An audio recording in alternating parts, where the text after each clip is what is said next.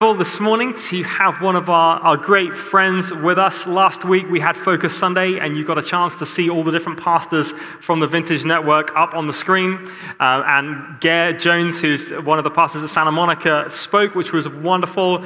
And we managed to arrange it in such a beautiful way that this week we get the other one of the Santa Monica pastors with us. Some might say the better one, some might say the more beautiful one, mostly himself. But that's okay. But we're really grateful to have Pastor Ash Meany with us this morning. We love him. Ash and I started working for Vintage pretty much exactly the same time. And we've worked in different parts of the city, but been great friends ever since. Ash has an amazing heart for God and for prayer and for the Holy Spirit particularly, and he leads amazing ministries on the west side of LA. But he is here with his wife Sibs this morning, and he's going to come up and bring God's word to us in just a moment. But before he does, I'm going to ask Arlene to bring the passage for today.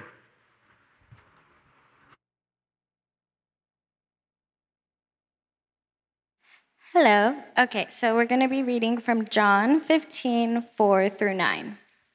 Remain in me as I also remain in you. No branch can bear fruit by itself. It must remain in the vine. Neither can you bear fruit unless you remain in me. I am the vine, you are the branches. If you remain in me and I in you, you will bear much fruit. Apart from me, you can do nothing. If you do not remain in me, you are like a branch that is thrown away and withers. Such branches are picked up, thrown into the fire, and burned. If you remain in me, and my words remain in you, ask whatever you wish, and it will be done for you. This is to my Father's glory, that you bear much fruit, showing yourselves to be my disciples. As the Father has loved me, so have I loved you. Now remain in my love. Thank you so much. And thank you, Ben, for such a wonderful introduction. What a place. Oh, my word. Last time I was with you guys was in a school hall, and I can't believe this church. It almost feels like you need to be a bit like, a bishop, holy, holy Lord, to fill this space. And then Ben took me on a tour of the multiple floors and multiple rooms, and now I'm interceding the children actually come back. I think you should have your phones on during the week in case members of the congregation have disappeared somewhere and sort of get discovered months later. What an incredible building. So great to be here. And so great to be with you all. I believe you just had a great series, as we did, on the Holy Spirit. And not only have you entered this building, but you've entered a season of new life in the Spirit, it sounds like, with lots of stories of God in the move in your midst. And so by drawing the series to a close, I sort of want to talk about a way of life, the abiding life, a way of fostering being aware and conscious of God's presence on a daily basis. Not just on Sundays, in ministry time or in the incredible worship, but actually in our everyday. This invitation Jesus gives to his followers to remain and abide, to soak and to drench ourselves in his presence and love. So before I begin, let's take a moment to pray. Can I ask you to close your eyes, and if it's helpful, just to take some deep breaths, to breathe in God's presence. Lord, we ask that you help us to become aware of your indwelling presence, who with the Father, through the Son, has made his home within us. The incarnational presence of God that dwells within us. And I believe, Lord, it's your desire that we become increasingly more and more aware of this presence.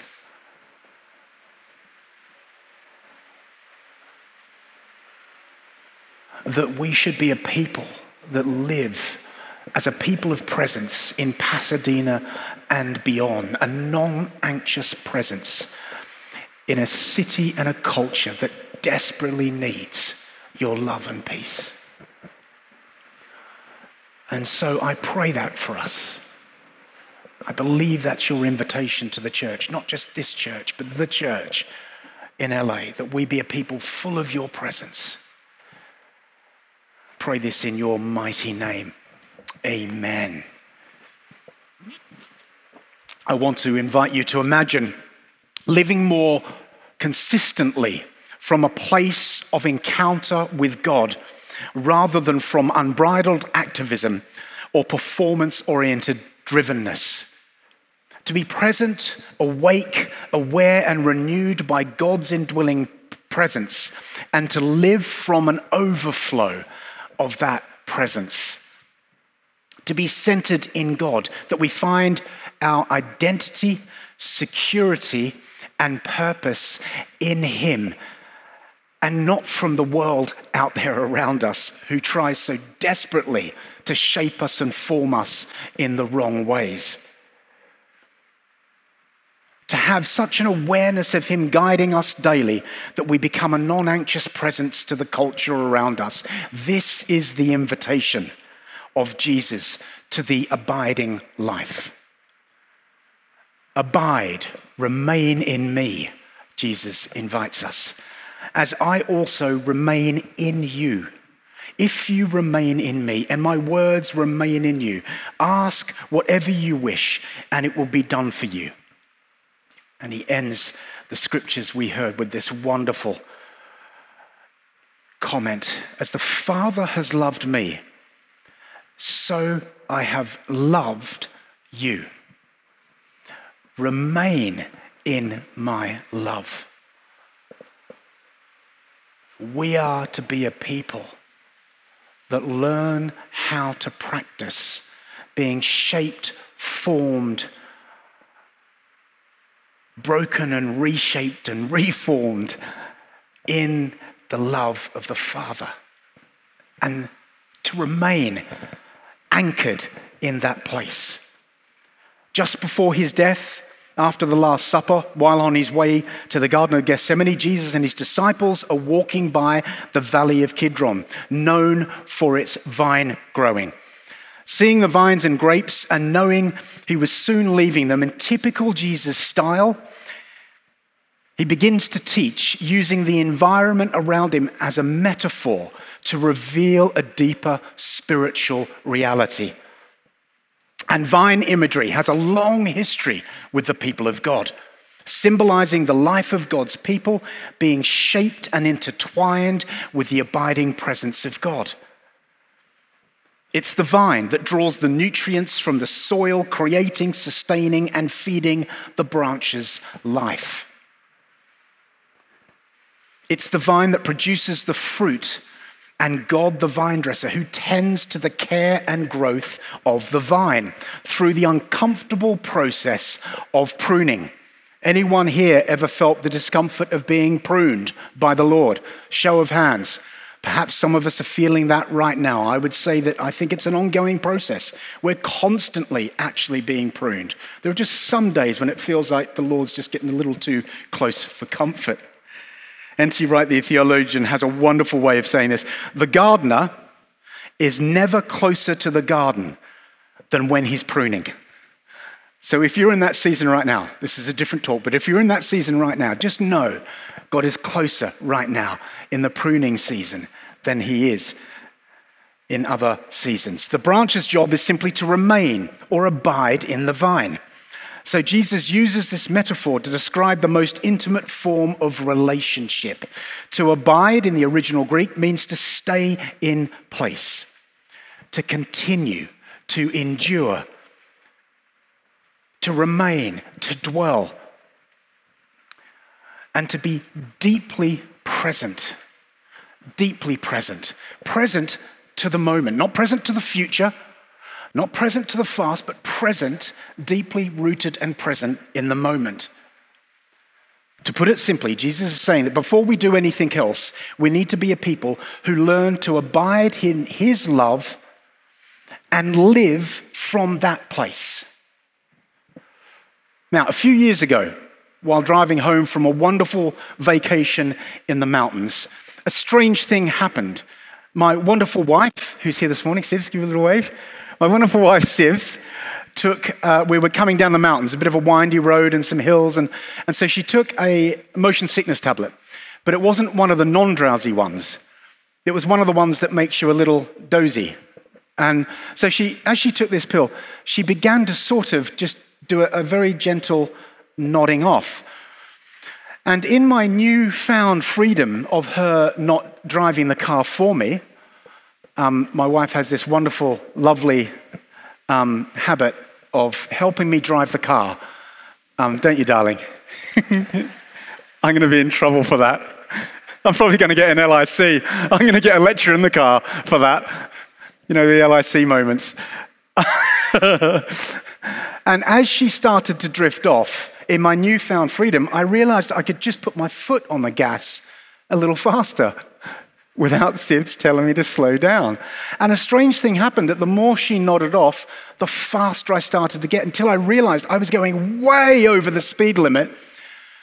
And I got a fright and had to sort of slow down and pull away from the speed we were going. You see, we live in a culture that's increasingly moving faster and faster and faster until, without realizing it, most of us are traveling way too fast. And we're not aware of it. And we can get so caught up in the external world of our schedules, our work lives, social lives, even our church lives, that we rarely take the time to slow down enough to truly process what's actually going on within us. And whether we know it or not, see it or not, most of us are suffering from what's known as hurry sickness. Hurry sickness is a behavioral pattern characterized by continual rushing and anxiousness, living in an overwhelming and conditional sense of urgency. If you've ever driven in LA, we were on the freeway this morning, and I just pulled off the outside lane into the next lane, and a car went past, didn't it, darling? I mean, I don't know what speed this guy was going, but oh my word, Sunday morning at 8:30 in the morning, the speed that we can end up running, almost out of control, deep within our fallen world, I want to suggest, is a pervasive compulsivity woven into the fabric of our culture that can trap us in false fields of reality and being, blinding us to the fact that we're traveling so fast we're not in touch with our own reality. Anybody know that? Anybody feel that battle and that tension between the speed of life and trying to catch up with ourselves constantly?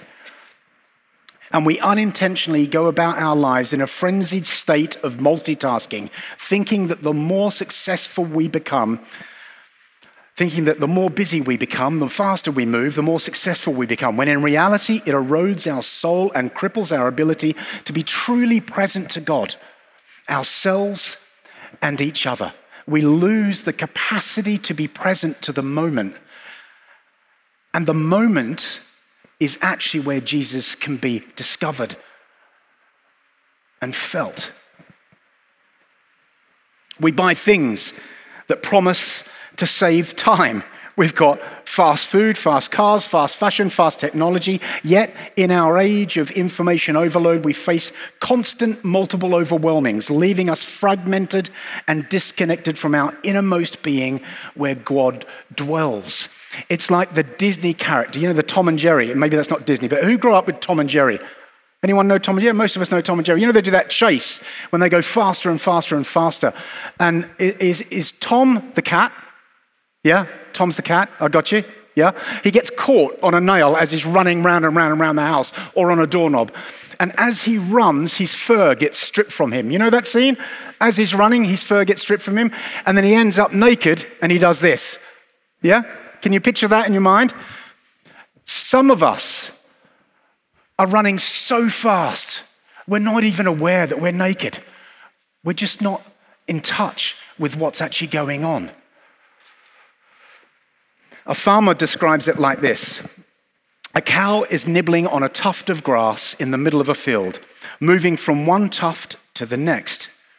And before you know it, he ends up at some grass next to the fence. Noticing a nice clump of green on the other side of the fence, the cow stumbles through an old hole and finds himself on the road.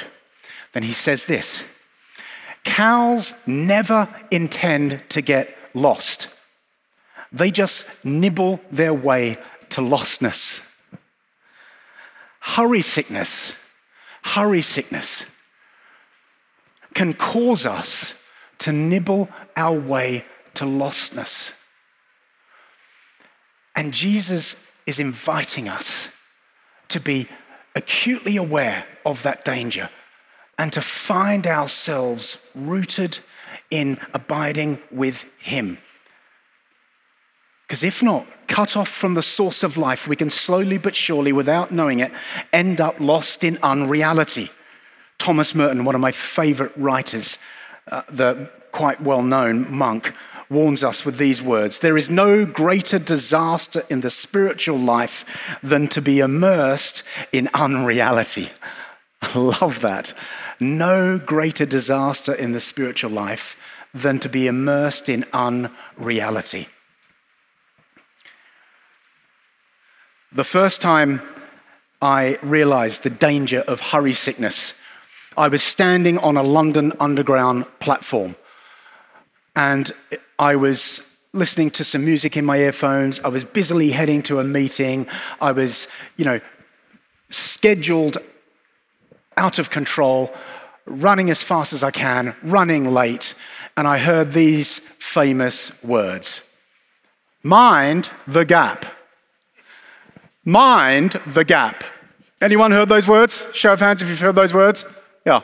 If you don't know what those words are, they are an underground station where there's a corner.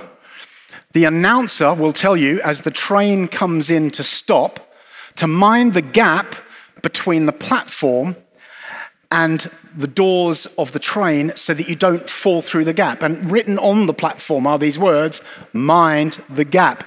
And it hit me, it penetrated my ears and hit my heart, revealing to me the sheer state of hurried sickness I was in. And there was a gap between my outer life and my inner life, between the place where God has chosen to dwell and my busy schedule. I suspect a lot of us know and experience this gap, the gap between our inner life and outer life, between our heads and our hearts, between our intellect and emotions, between what we say we believe and how we behave, perhaps in the workplace or when we're out and about. The problem is that if we don't attend to this gap, we can live out of a false self, cut off from who we truly are and who God's created us to be. And that can be an exhausting place to live in. And when we're in that place, we begin to get further and further away from God's presence. I know, because pastors are really good at doing this, aren't they, Ben? No, Ben never struggles with this, do you, mate? Little nervous laughter over there. So what Jesus is doing by using a simple but profound metaphor is he's inviting us into a different rhythm of life. One that's rooted in the practice of abiding. One that pushes back against the dysfunctional compulsivity of our culture and is shaped and formed by practicing God's presence on a daily basis. Because it's abiding that closes the gap, helping us to silence the outer noise of our world and attend to the inner noise of our unprocessed emotions. If we were to sit here for long enough in silence and solitude, I wonder how long it would be before your stuff, the unprocessed stuff, started to pop to the surface. Henry Nouwen has this wonderful expression of silence and solitude being the furnace of transformation. You see, because if you sit for long enough, and this is part of the problem, This is where the struggle is. Many of us don't. If we sit for long enough, the stuff that we've been suppressing, the stuff that we push down, I'll deal with that later, that really hurt, I'm going to push that away.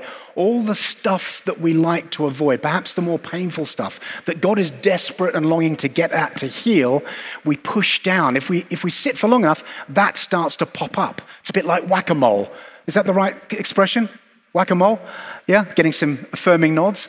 We try and knock it down, but eventually this stuff comes up. And what God's inviting us to do is sit for long enough that some of this stuff can come up so we can process it in his presence.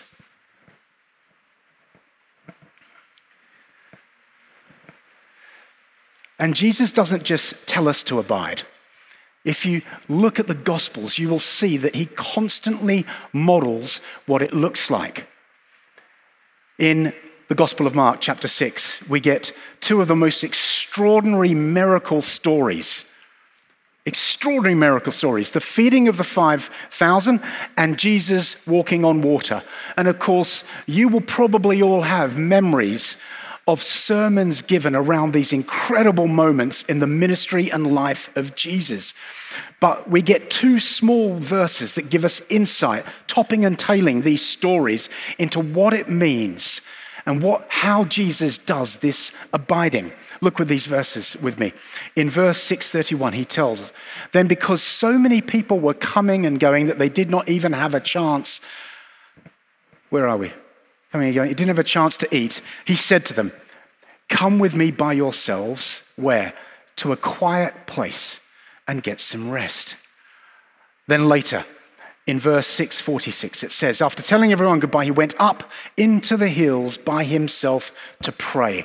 With constant attention and pressure and expectations, hundreds beginning to follow him, demanding healing, signs, and miracles, he consciously and deliberately chooses to push back against that pressure and withdraw for a time of abiding with his Father.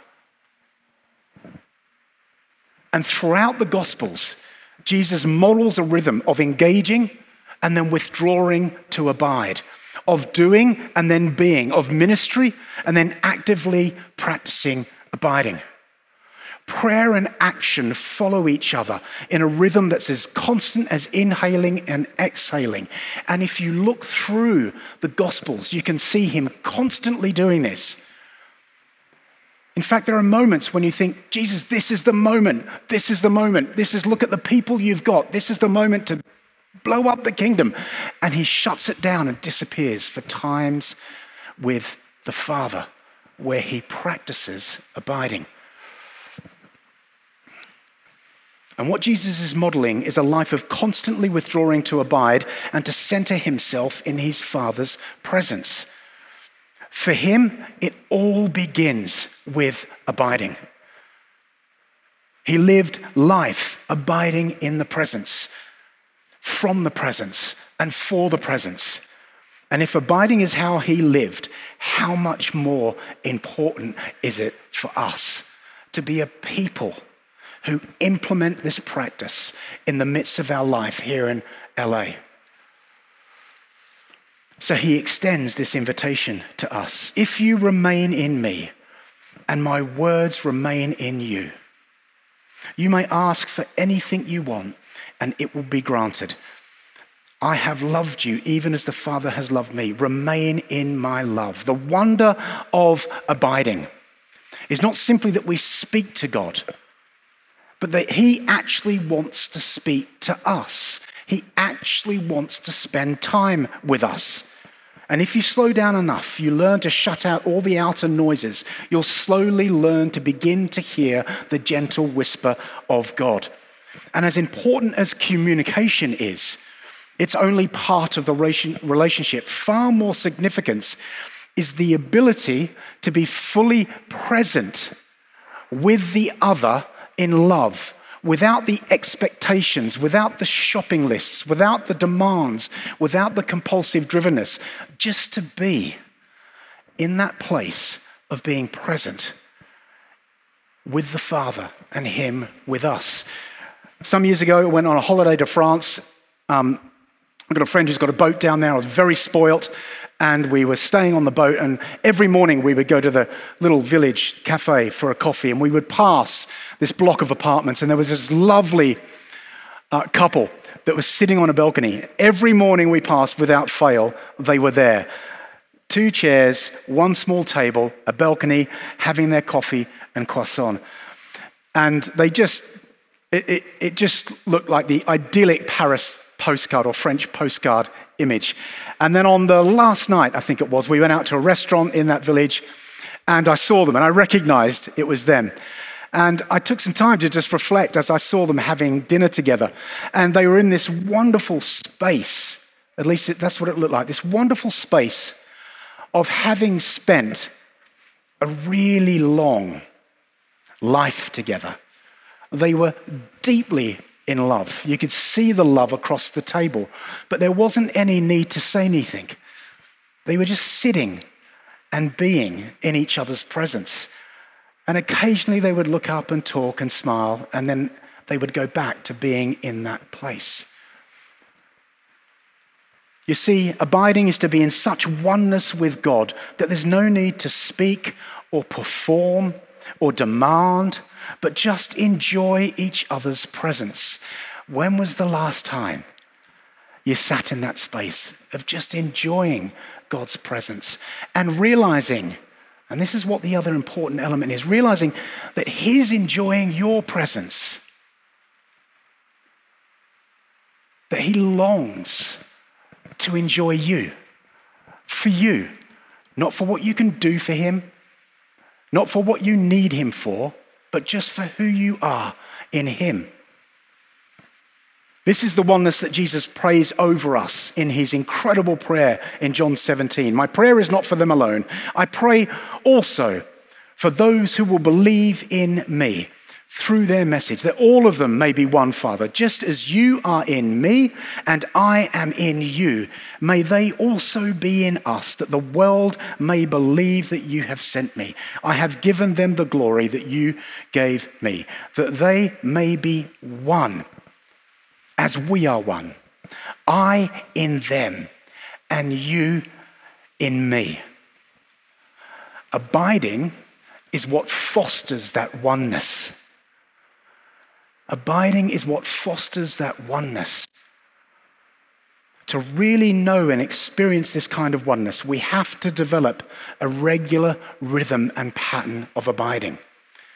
This is where communication evolves into communion, and you're not at home and you're at home in God's presence and He in yours, no matter where you are or what you're doing. It becomes a constant, ceaseless prayer.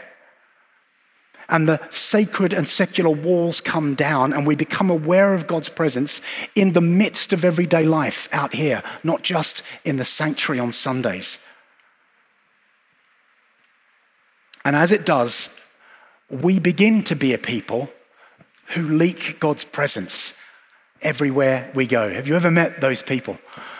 I got an opportunity many, many years ago to go to a desert on a retreat in Egypt with a Coptic Orthodox charismatic monk. I'll leave that with you to sort out.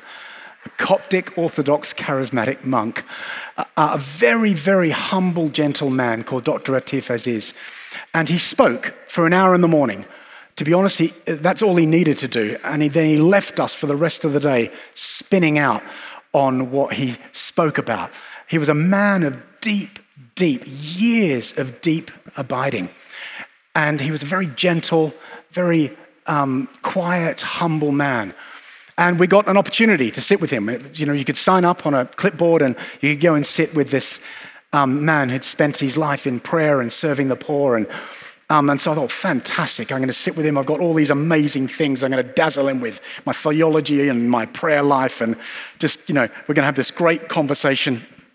And I sat down with this wonderful man, and he just looked at me and just sort of very gently said, "Ash, hi, how are you?" And as I looked in his eyes, I could just sense this sort of, this presence of God. It was like I could see Jesus in this man's countenance. And it just undid me in his presence. started to crumble. And much to my embarrassment, I even started to cry. There was I, hoping to dazzle this man with my brilliant theology and some testimony of what God was doing in my life. And I ended up just crumbling, feeling naked in this man's presence. He was so consciously aware of the presence of God within him. All he needed to do was say, "How are you?" Do you notice that about Jesus? What can I do to be saved, Jesus? People recognized there was a countenance about Jesus and his followers. There was something different about who they were. The presence that Jesus radiated and flowed out of him was constantly renewed by building a deep pattern of slowing down to abide. And his invitation to us is to rediscover this ancient way of praying, to counterbalance the dysfunctional culture and help us not to become enmeshed into its compulsive way of being. We have to practice unenmeshing from the culture around us and inviting the Holy Spirit to fill us afresh. And as we do, we'll live lives of fullness instead of fear, contentment instead of compulsiveness, and presence instead of performance. Presence instead of performance. So, we begin this by using little everyday moments of life as opportunities to stop and abide. And in landing the plane, 5 tips to help us build a practice of abiding. Firstly, start by finding a quiet or solitary place. Start by finding a quiet or solitary place. The bedroom, the garden, close the door of your office, find a space in your office block that is quiet. Sometimes this could even be the restroom. I was having a conversation with someone this week. We are doing the Emotionally Healthy Spirituality course at Vintage Trinity, Santa Monica. And I was speaking to someone, and she was saying the quietest place on the planet for her right now is the restroom first thing in the morning. So she goes in there and she puts a mat down on the floor and she sits in that place, and that has become her place of abiding. Sometimes the quietest place on the planet is the car. Can I get an amen? That moment when you pull into the parking spot or the garage and you put your hands on the key and you turn it off, and there's that moment after a busy day. That can be the perfect moment to just sit and take a few moments before you head inside, particularly if you've got young kids. That can be such a helpful place to press pause. Somewhere where you're allowed to be quiet without distraction. Secondly, we need to intentionally turn off the outside noise. Cell phones, television, computers, or music. Our world is constantly bombarding us with multiple noises. We have to be a people that know how to switch that stuff off and begin to suffocate and null out the outer voices. So, find a quiet, solitary place. Turn off the outside noise. Then when we've been able to turn off the outside noise, thirdly, we need to then turn in and recognize the inside noise. My inner noise can be the loudest place on the planet. Anyone know that? The inner noise inside me is so annoying. And so we have to attend, once we've turned off the outer noise, we have to turn inward and recognize the inner noise that's going on inside us. And the inside noise is sometimes the hardest because it's often our fears, our anxieties, our experiences through the day. Perhaps it's voices of our parents or others, words spoken over us, our own negative inner critic. I've got a brilliant inner critic. He's an expert on me. We have to recognize the inner voices because they will sort of come in between us and the Lord's voice. And they will attempt to cut us off from his presence. And the way we quieten these voices is by learning to constantly give them over Jesus and let them go. There's a wonderful man called Thomas Keating who taught someone to do this kind of prayer. And they came back and said, I sat for 20 minutes and I think I left God's presence and followed my inner voices about 5,000 times. Thomas Keating replied, "How wonderful. You mean you returned to the Lord 5,000 times?" It's okay. It's well known, the battle with the inner voices. But we have to learn who they are, and what they say to us, and learn to hand them over to Jesus. So find the quiet space. Recognize the outer noises. Recognize the inner noises. And fourth, we ask the Holy Spirit to fill us with the peace and presence of God. And then we wait. The waiting can be the hardest part. It's the part where we start to get impatient, the part where we start to daydream. But wait. And then instead of listening to our outer or inner voices, we begin to slowly meditate on a small amount of Scripture. In the tradition of abiding, less is always more. So we don't have to read volumes of Scripture, but perhaps just a word of Scripture, or perhaps one verse. And we sit and we focus on that one verse, and we say it over and over again to ourselves. And in doing so, what we're beginning to do is we're beginning to shut out the outer noise, we're beginning to shut out our own inner noise, and we're beginning to hear God's voice in the midst of that. And when we reach that place, that's the place of abiding. That's when Scripture comes alive. That's when we have pictures or dreams. That's when we begin to have thoughts that are not our own, that we think may be from the Lord. That's when we begin to see other people the way God sees them. So the invitation to foster a constant life of being in the presence of God is to learn to abide, to come away with the Lord and to spend time with him. Let me pray for us right now.